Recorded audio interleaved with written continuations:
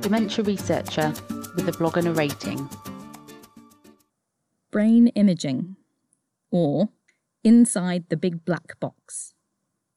This week I've been inspired by some license writing I'm having to do, where I need to justify my experimental approaches. One of my experimental approaches is brain imaging, and my justification is that it allows you to see inside the brain without the individual having to be dead. Quite handy from an experimental perspective. So today we're going to explore different types of brain imaging and how they're applied. It's a bit long, but stick around, I'll try and make it interesting. And I shall dedicate this post to several friends of mine who work on brain imaging who will doubtless hate everything about this post and probably call me to tell me how much of it I've gotten wrong. One of the first imaging techniques used to see inside living people was the X-ray.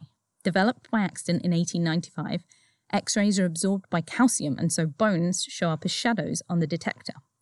The rest of the body is basically sacs of fluids, air, fats, and proteins at various different densities, so they show up with different degrees of opacity on an X-ray image. Those of you paying attention will already realize this isn't going to be super useful in imaging the brain, because it's essentially hidden in a big block of calcium. And this big block of calcium is filled with a bunch of fluid, the CSF, that, to an X-ray, looks a lot like brain tissue. So one of the first ways of imaging the brain was called pneumoencephalography. This drained the CSF and replaced it with air. Yes, actual air. They blew up your skull like a balloon. Surprisingly, this was variously quoted as being quite painful and not well tolerated in conscious patients, and also came with significant risks to the individual, including hemorrhage. Not good. But it did give a more detailed view of the surface of the brain and was good at spotting structural changes produced by things like tumours.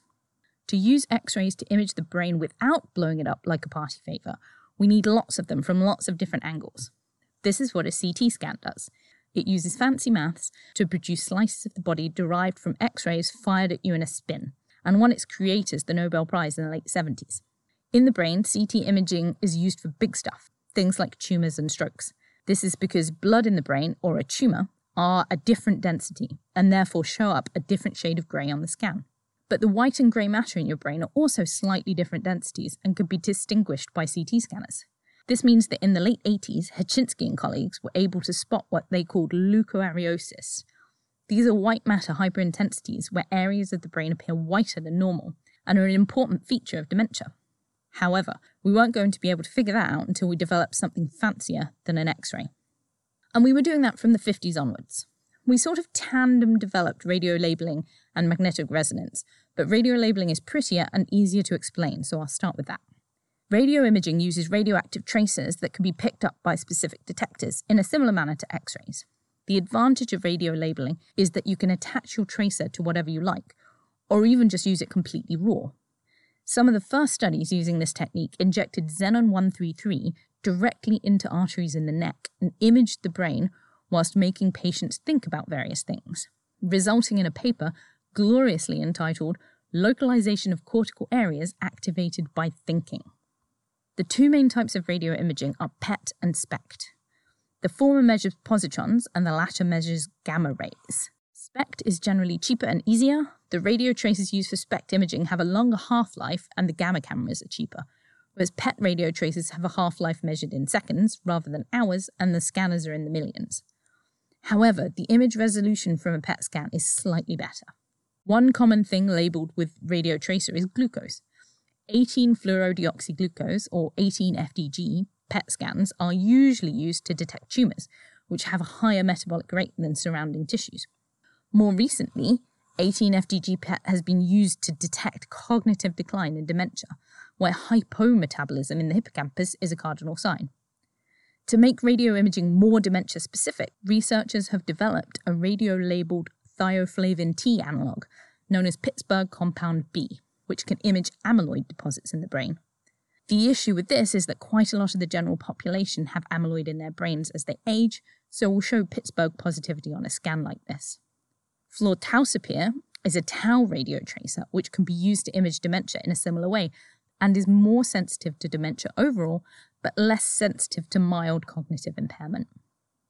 Now we come to MRI, magnetic resonance imaging, which is complicated. I spent weeks, and I mean weeks, revising how this works for my PhD viva. I was asked no questions on it, and to this day have failed to retain any of the information. MRI is based on the magnetization properties of atomic nuclei. You use magnets to make all the protons in the body spin in a particular direction. You fling them out of alignment using a radio frequency pulse, and then you let them get back into alignment with both the magnetic field and with each other, and you measure how much energy they release while doing it. You can then assign a grayscale value to that energy signature, and you get a picture. Much math and physics is involved, which you do not need to know about and which I do not understand. When we started using this as a technique, it was fairly rapidly established that different cells had different relaxation times, so the energy signatures they gave off were different. For example, protons in fat release their energy faster than protons in water. The upshot of this is that different bits of different tissues look different, and they can look different depending on what you fling at them in the first place. Let me explain. The two main types of images you can get out of an MRI are T1 and T2 weighted. These involve you flinging stuff out of alignment in slightly different ways. What you get back is a rough anatomical image for a T1 weighted sequences and an image more liquid heavy for T2 weighted images. The way to spot them if someone sticks them in front of you is that in a T1 weighted image, the white matter is whiter than the grey matter, and in a T2 weighted image, it's the other way around. Now, this is the sentence that will get me hate mail from the radiologists. Beyond this point, it really just becomes a matter of fiddling what you fling at the brain until you get pretty pictures showing what you want. You can suppress signals from fat and water. You can label protons in arteries as they go into the brain to look at perfusion. You can look specifically at oxygen levels to determine which bits of the brain light up in response to things.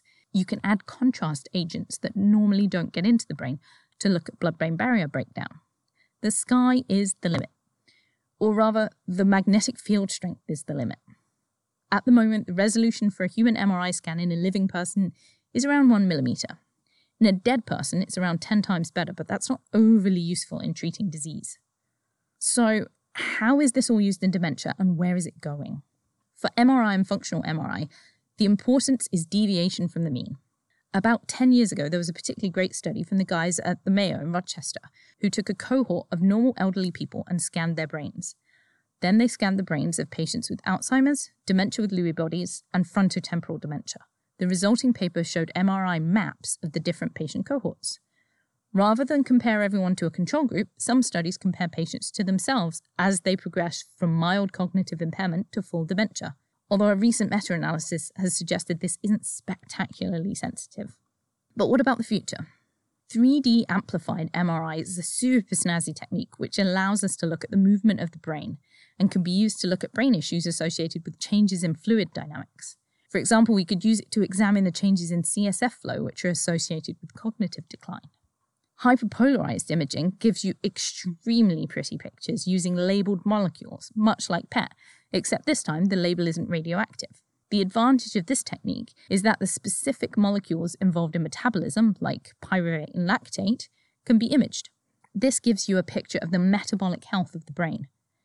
Given that we know dementia brains are often hypermetabolic, an imaging technique that could be applied repeatedly to patients without fear of radiation poisoning can only be a good thing.